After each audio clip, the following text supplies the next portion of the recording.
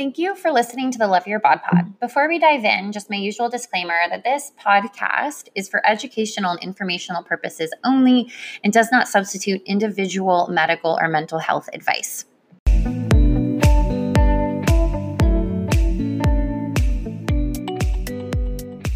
Hello, and welcome back to another episode of the Love Your Bod Pod. I'm your host. I'm Kara Corinne Safelli.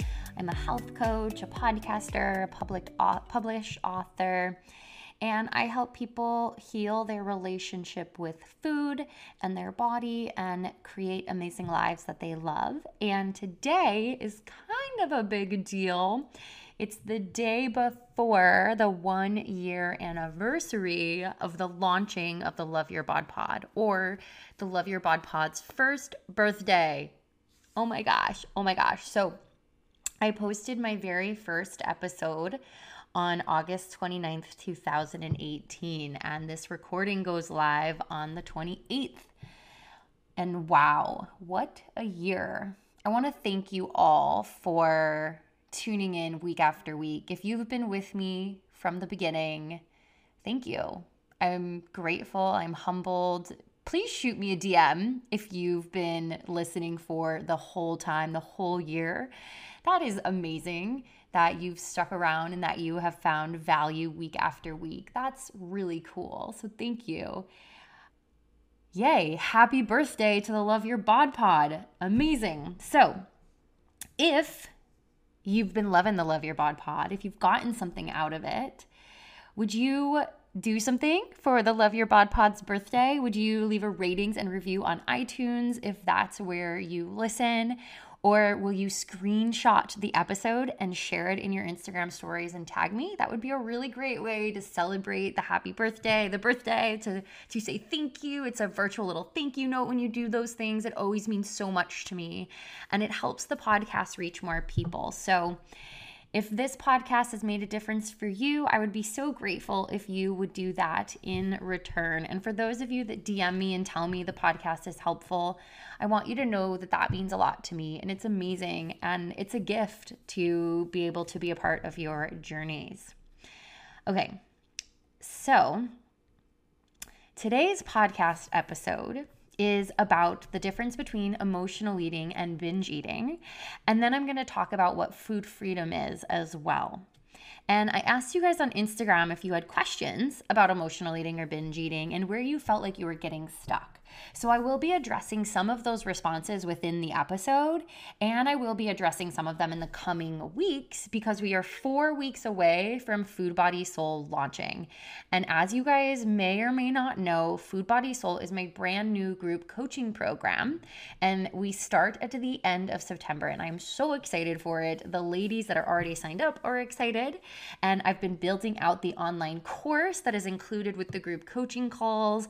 I've been talking about what we're going to be doing at the in-person retreat in January 2020. It's at the most beautiful home in Los Angeles. So for those of you that don't know, Food Body Soul is a virtual group coaching program for 3 weeks. We start at the end of September. We go all the way through December, and then we come together for an in-person retreat in January. So it's a really beautiful container.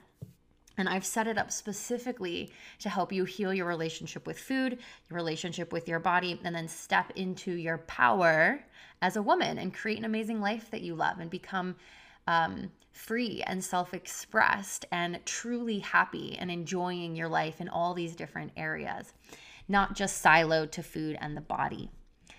Now, the main reason I'm going to be focusing on emotional eating and binge eating today and in the coming weeks is because Food Body Soul is specifically designed for you if that's what you're struggling with.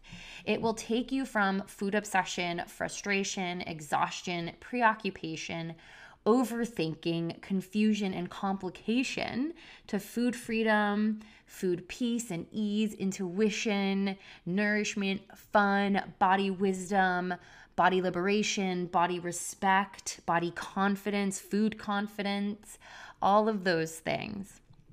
And I only have 5 spots left. So get your booty over to karaskitchen.net/FBS to apply. I have 5 spots, like I said. So if you are interested in and you don't want to miss out on this, be sure to reach out and jump on a discovery call with me. Apply for a complimentary discovery call and we'll make sure it's a good fit for you.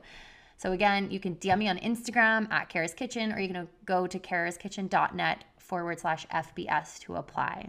Okay. So let's dive in. I'm going to explain some of the key differences between emotional eating and binge eating. And then I'm going to talk about what food freedom is at the end so you can kind of see what's possible. So if you are struggling with chronic yo-yo dieting, food restriction, emotional eating, you identify as a binge eater, I'm going to share with you what's possible and what's available to you through healing. And also you can expect this to be the transformation you receive through Food Body Soul as well. Okay, so what I have found is that it's easy to confuse emotional eating with binge eating, or we will think that they're the same thing. Now, with that said, it's absolutely possible to be dealing with both of them at the same time, but being able to distinguish what's at play, being able to distinguish the context in which your struggle with food developed, all of those things are essential in helping you heal. And I know that for me personally, I dealt with both emotional eating and binge eating.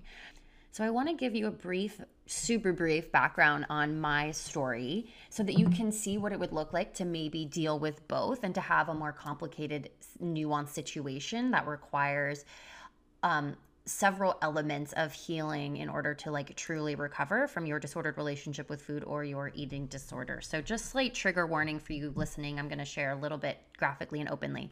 And also, if you want a deeper explanation of what I went through, I did record a podcast, episode 38, where I talk about things in more depth. So as you guys know, I started out dieting, or maybe you don't know, around 14 and 15, and I started restricting my food. And the main reason that I was restricting my food was because I had learned that cellulite was gross and ugly, and I had a boyfriend that had just moved away, and I was really sad. And I thought, whether it was conscious or unconscious, I thought that if I lost weight and had the perfect body, he wouldn't leave me. I really thought that if I was thin and beautiful and had the perfect body, I'd be safe from rejection and heartbreak, and that I would be loved and accepted. And I also felt this way about a lot of other types of people throughout the 10 years that I dealt with this. I thought well, if I get thin or if I have a good body, then the girls will like me. I'll be popular or I'll fit in or whatever. And I also thought that if I had the perfect body, that people would take me seriously and respect me. So I really thought that if I controlled my body, I could control outcomes in my life. I could control people's opinions of me. And that's kind of a losing battle because you can't control people anyways, right? People are in control of themselves. So that was definitely at play. And my dieting, my restriction led to binge eating and then bulimia. So what started out as dieting developed into a full-blown eating disorder. And what we know is that 1 out of 4 people that diet do develop an eating disorder. That's according to the National Eating Disorders Association. We also know from NEDA's research that girls who diet are 12 times more likely to binge eat. So I definitely fell into that statistic right there. Now, my struggle with food left me feeling out of control around food. I was obsessed with it. I was obsessed with my weight and my body. I felt isolated, hopeless, and it really affected my overall happiness.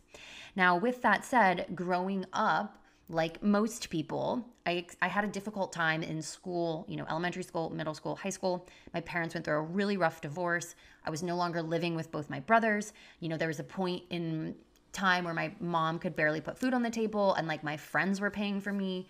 There were some really traumatic things that had happened. My dad left. Like I said, I had a parent in jail. So I had all of this trauma that I had to deal with. And so I would turn to food to cope. So I would turn to food to numb, to check out, to suppress, to soothe, to comfort, to control. And then I would throw up to release. So not only was it a physical release, because I would stuff myself, but it was also a mental and emotional release from all of the pressure. Because I've always been a high achieving woman. I've had high standards, high expectations, big goals and dreams. I'm a type A, I'm a perfectionist. And one of my outlets, because I didn't know how to channel all of those things into being more productive and safe, I developed this really destructive coping mechanism, even though it was a coping mechanism that helped me get through some of the hardest years of my life. So my emotional eating turned into binge eating and then bulimia. So I struggled with all different shades of colors and things. So I'm sharing that because I want you to know what it would look like to maybe deal with an eating disorder that isn't just a result of dieting, but of trauma that you've experienced and things that you need to heal. So I hope that that's helpful. I know that was really quick and I kind of rushed through that, but again, episode 38, I talk more deeply, and I just wanted to give you a little bit of a background so that you could maybe see if your story relates to mine or if you relate to mine, so that you can be able to distinguish how your struggles with food developed, and then you're able to figure out a little bit more about what it is that you would need and what type of help you're going to need. Because I recommend getting help if you're going through this, because it allows you to identify the different parts that are contributing to the disordered relationship with food, because rarely is it actually about food. That's the tip of the iceberg. There's so many other contributing factors underneath, which I'm going to explain a lot more throughout this episode. So, okay, let's move on. Emotional eating is a coping mechanism. It's a response to emotions like stress, sadness, grief, disappointment, and frustration. We can use it to help soothe, calm us down, take the edge off, check out, numb, or help us feel better. There are examples of emotional eating that are positive as well. I've talked about that on the podcast too, like birthday cake or wedding cake. So there's no biological necessity from cake. It's purely for emotional nourishment. We use it to celebrate, bond, and it enriches our life. So this is a form of emotional eating that we often forget about and is often overlooked because we often think of emotional eating as just being a bad thing. It's been demonized by diet culture, which I'm going to talk about more later as well. Now, binge eating is a natural biological response to restriction and deprivation around food. Meaning it is not a personal failing on your part or some defect. It's just biology doing its thing. It has been observed in humans in the Minnesota starvation study, where they took men who had no history of disordered eating or body dysmorphia, and they put them on a starvation diet, so a diet that was super low in calories. And they did this so that they could learn how to refeed people who are coming back from the war. Nearly all of the men in that study developed binge eating, obsession with food, reading cookbooks for fun. How many of you guys spend hours Googling paleo recipes? And they were showing symptoms that we associate with disordered eating and eating disorders. So all of this happened as a result of food scarcity, of food being limited.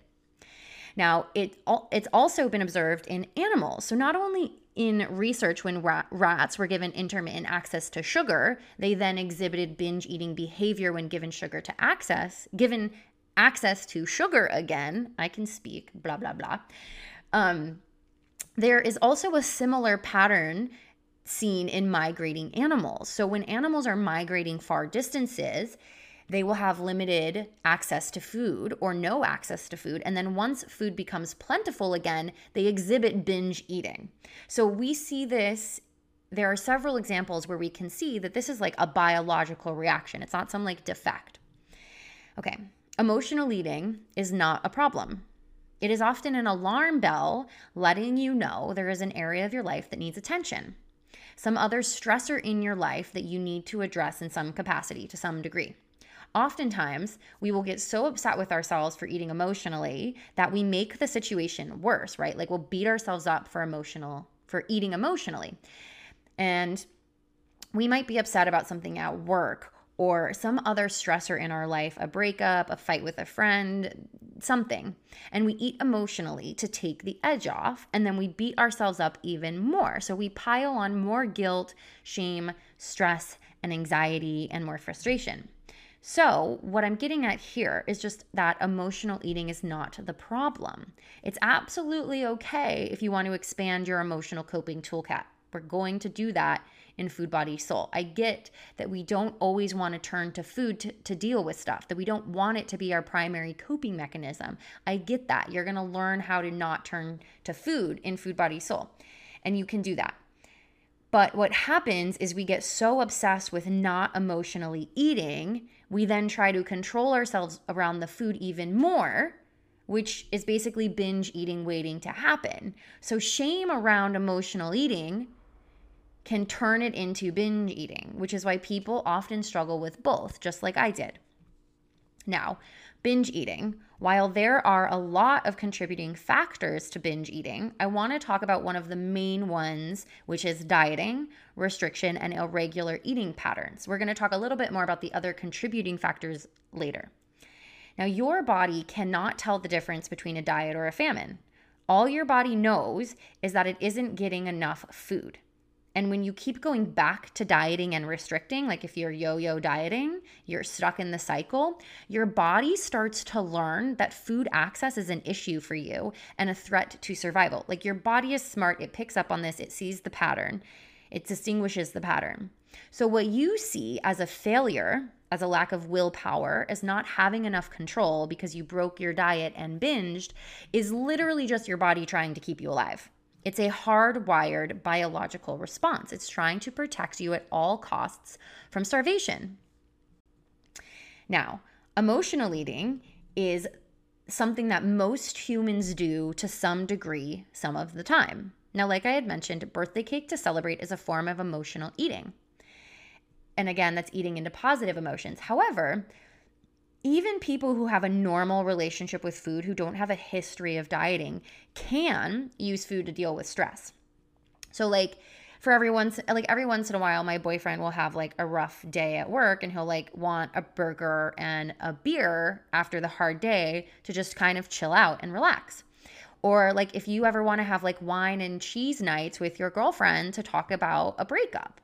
Or like if a child is sad, you might make them a bowl of mac and cheese to comfort them. Or you might like go get ice cream. And that can be something that you do for both positive and negative emotions, like because it's soothing and it's fun and it's something to cheer you up. It tastes good. It provides pleasure. So eating is an emotional experience for humans in general. It's cultural, it's historical, it includes family, it includes gratitude. It can bring back old memories, right? Like thinking about your grandma's cookies or like your Aunt Becky's casserole, or like when I eat peanuts, I think of baseball games, stuff like that. So it can bring back old memories when you taste something or you eat something or you smell something. And it can also bring a room of strangers together over a meal and they can become friends. So food is emotional in and of itself in general. Now, binge eating is complex. While intermittent access to food is a large contributor, right? So like restriction and dieting, and it can absolutely keep you stuck in the cycle, like I had mentioned, right? Like if you keep going back to restriction, you're going to keep perpetuating the binging. But there are often other contributing factors, including things like trauma, weight-related bullying, perfectionism, body dysmorphia, body dissatisfaction, weight discrimination, oppressive beauty and thin ideals, poverty and food scarcity. There's a lot of different things that are at play that can contribute to the development of binge eating. It can affect any human. Now, what I am getting at here is that it's important to get help if you are struggling with binge eating so that you can understand why and how it developed for you.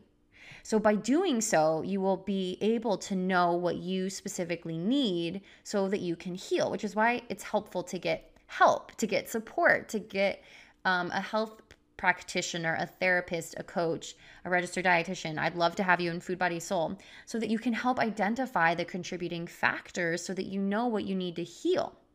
And I'm going to talk more about that later. Now, personally, it was a combination of a lot of those things that I listed off.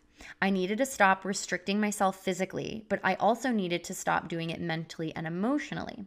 And I had a lot of trauma that I had experienced that I needed to heal, childhood trauma.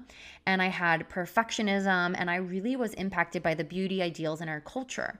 So I had a very nuanced path to recovery. And I think that because I didn't go the traditional route of recovery, right? So I didn't work with an eating disorder dietitian. I only saw a therapist like 4 times. I didn't go to like inpatient or outpatient. I largely did this on my own and through other avenues. This shows me that healing or that binge eating wasn't necessarily the problem per se. Rather, it was all of the underlying root contributing factors. And when I addressed the underlying root contributing factors, what ended up happening is the binge eating and the eating disorder went away. Now, it took time and attention and effort, and it was very intentional, but I didn't go through the traditional route. And the reason why I'm sharing this for you is because I want you to get that there's a lot of contributing factors that can be at play, that it is actually about so much more than the food. And I know that when you're struggling with it, having people say, hey, it's not about the food can be really fucking frustrating, because it sure as fuck feels like it's about the food. Like, I get it. And there's potentially, again, everybody's situation is different, but potentially a lot more at play. Okay, emotional eating. So I mentioned that most humans do it, but it is more common in those who have a history of dieting. So in Dr. Linda Bacon's book, Health at Every Size, she talks about the difference between what scientists call restrained eaters and unrestrained eaters. Now, restrained eaters respond to external cues for food. Things like how much food is on their plate, right? Like, are you in the clean plate club? Or like, you might say things like, you can't be hungry, you just ate. And so even though you might be hungry, you don't eat. Or someone might say to you, I went through all of this trouble to cook and you're not even hungry. So even though you don't have those hunger cues, you eat anyways. Or you might be looking at the clock and you'll say like, oh, it's not time to eat. So even though you're hungry, you don't eat. This is common with restrained eaters. They let external cues drive their eating. And the longer you do this, you start to lose touch with your internal cues, like hunger and fullness and satiety or satisfaction. Then when we start to have weight concerns, right? So when you start to detach from your internal cues and you rely on the external cues and you combine that with weight concerns and body image stuff, you then try to control your intake even more. And when you regulate your eating through external cues, you are classified as a restrained eater. Like I had said, that's how the research classifies it. Now, restrained eaters are they're way less sensitive to hunger and fullness cues, meaning it takes a lot more deprivation to sense hunger and a lot more food to feel fullness compared to unrestrained eaters who just respond to hunger and fullness.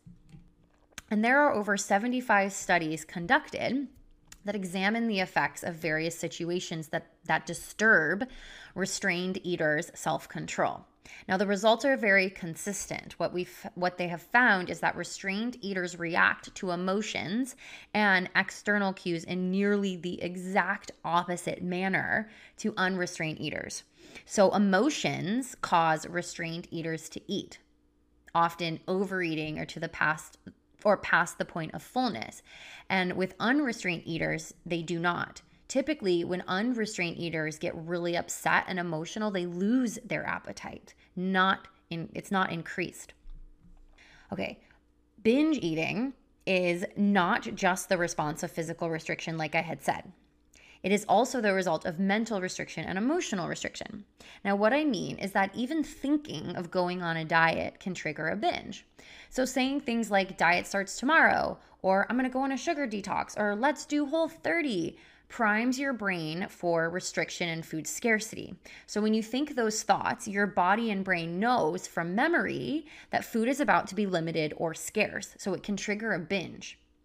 So mindset is key when we are healing this. We have to rewire our brain and we have to teach our body again, or we have to regain trust with our body so it knows that it's going to be fed, which is why unconditional permission to eat is so important.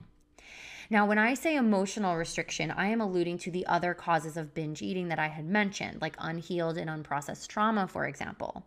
So if you have parents that shamed you about your body or put you on diets, and as a result, you associate love and acceptance with like weight loss and being smaller, and you associate disapproval, rejection, and failure with weight gain, that is trauma. Like that is traumatic to you and to your body, and that needs to be healed. Now, You can do that on your own for yourself, meaning you don't need to like have conversations with your parents to heal it. Or, of course, it can be something that you do with your parents. Now, what I mean is you can get complete within yourself without having conversations with your parents. Like you can repair that without involving them.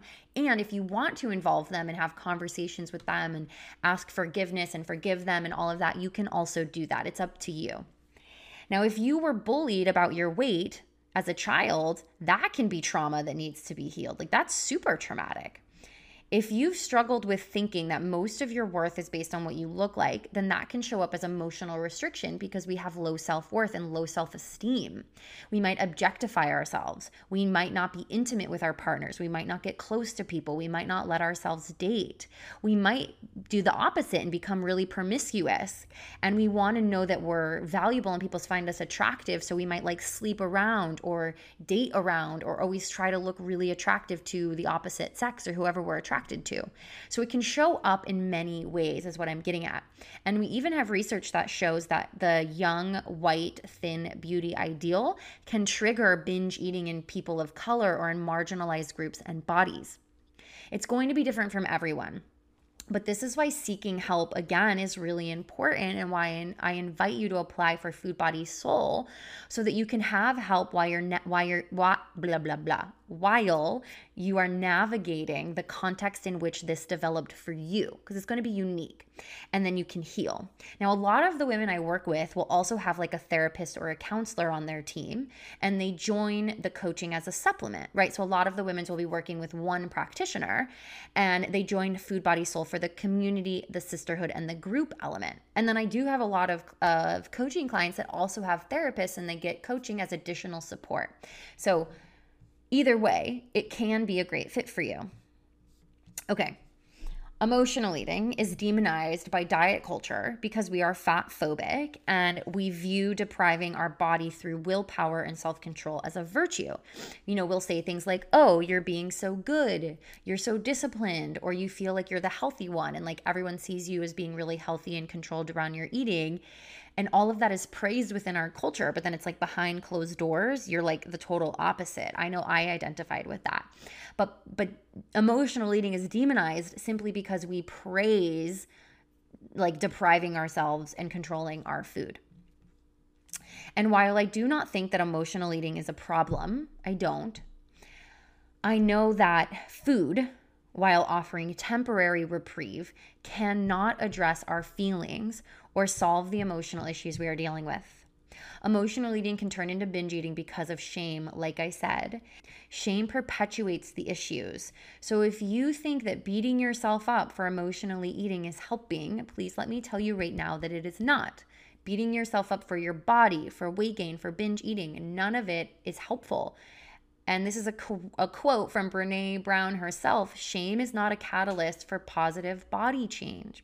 Blah, blah, blah. Shame is not a catalyst for positive behavior change. Wow, I butchered that one. Okay. And I can think of a lot of other coping mechanisms that are way more harmful and less healthy than eating. So it's okay if you want to expand your emotional coping toolkit, but I do not think that using food as a coping mechanism is a problem. If anything, it's your alarm bell letting you know that something else needs your attention and TLC. Now, binge eating, again, nothing to be ashamed of either. What I would say is that both emotional eating and binge eating are symptoms, often symptoms, of much larger problems, but not really the problems in and of themselves. I hope that makes sense. I think that when we're addressing them both, you have to address the things that don't have nearly as much to do with food as well, right? I think that when we are struggling with emotional eating or binge eating, it's really easy to just think that the problem is the food. But like I shared with you today, it can often just be the tip of the iceberg, and there can be a lot of other contributing factors. Okay, so I'm going to just quickly recap the main points that I had gone over. So emotional eating is a coping mechanism in response to emotions like stress, sadness, grief, disappointment, frustration. Like I had mentioned, it can also be something that is in response to positive emotions, for example, birthday cake. Binge eating is a natural biological response to restriction and deprivation around food. Emotional eating is not a problem. It is often an alarm bell letting you know that there is an area of your life that needs attention. Binge eating. So, like I said, while there are a lot of contributing factors, one of the main ones is dieting, restriction, and irregular eating patterns. And this is because your body cannot tell the difference between a diet and a famine. Like, all it knows is there's just limited food. Emotional eating is something that most humans do to some degree some of the time. Like I said, even a normal eater can want ice cream after a rough day, or again, birthday cake or wedding cake. Binge eating is complex, and there are often other contributing factors. So not just, restriction around food, but things like trauma, weight-related bullying, perfectionism, being a type A, body dysmorphia, body dissatisfaction, poor body image in general, weight discrimination, the oppressive beauty and thin ideals that we have, as well as poverty and food scarcity. So that could be restriction around food that's not intentional. Then emotional eating is demonized by diet culture because we are fat phobic and we view depriving our body through willpower and self-control as a virtue, right? Like we praise people who deprived themselves. And that is why it is demonized, but it is actually a perfectly okay coping mechanism. And there are a lot of other coping mechanisms that I can think of that are a lot more harmful and less healthy than eating food. Binge eating is not just eating in response to physical restriction. It is also the result of mental restriction and emotional restriction. So restriction is very nuanced and complex and there's more at play than just not letting yourself eat sugar or bread, for example. Emotional eating, as I mentioned, most humans do it, but it is more common in those who have a history of dieting. So the research shows that restrained eaters are more likely to use food to cope than unrestrained eaters. And then both emotional eating and binge eating are nothing to be ashamed of, and often are symptoms of much larger problems. They are your alarm bells. I hope that this episode helped you identify what you're dealing with, be it emotional eating or binge eating or possibly both. I hope that it maybe helped you see how other different situations in your life could have contributed to it. Now, if you're interested in what food freedom is, let's dive into that and what is possible for you when you cultivate it. So food freedom is an umbrella term like body wisdom and intuitive eating.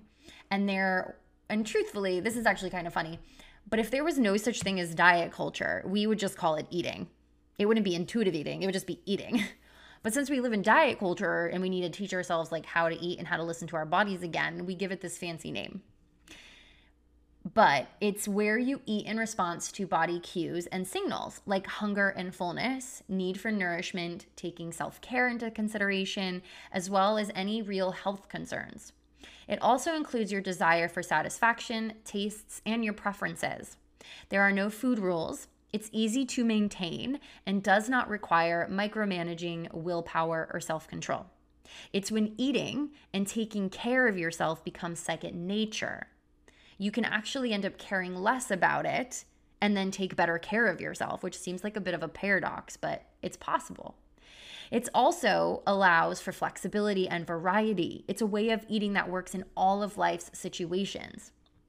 So food freedom can mean going to a restaurant and being able to find something that you want or ordering anything that you want without overthinking it, without checking the menu beforehand to see if they have your type of food. It's ordering the nachos when you want nachos and the salad when you want the salad without mental internal struggle. Food freedom means you are not earning your food by saving up calories or carbs for later or by exercising extra long or skipping meals beforehand. Food freedom means no longer making up for food by restricting or limiting food the next day or by trying to work extra hard to burn off the excess calories. Food freedom means freedom from rigid food plans. There is no tracking, counting, or measuring. Your body naturally regulates your portion control. You can easily say yes or no to something without that internal battle. Food freedom means food is no longer something you fear or causes you stress. It's something that is easy, joyful, and is only one pillar of an overall happy and healthy life, not one of the main things taking up a lot of your time. Food freedom means mental freedom. Food freedom means being able to make peace with all foods so you can have cookies in your house and be at peace. It means eating half of a chocolate bar, throwing it in your purse, and literally forgetting it's there until you find it the next day. Food freedom means you can feel at ease no matter where you are, be it at a party, a restaurant, a work lunch, in the break room, Thanksgiving.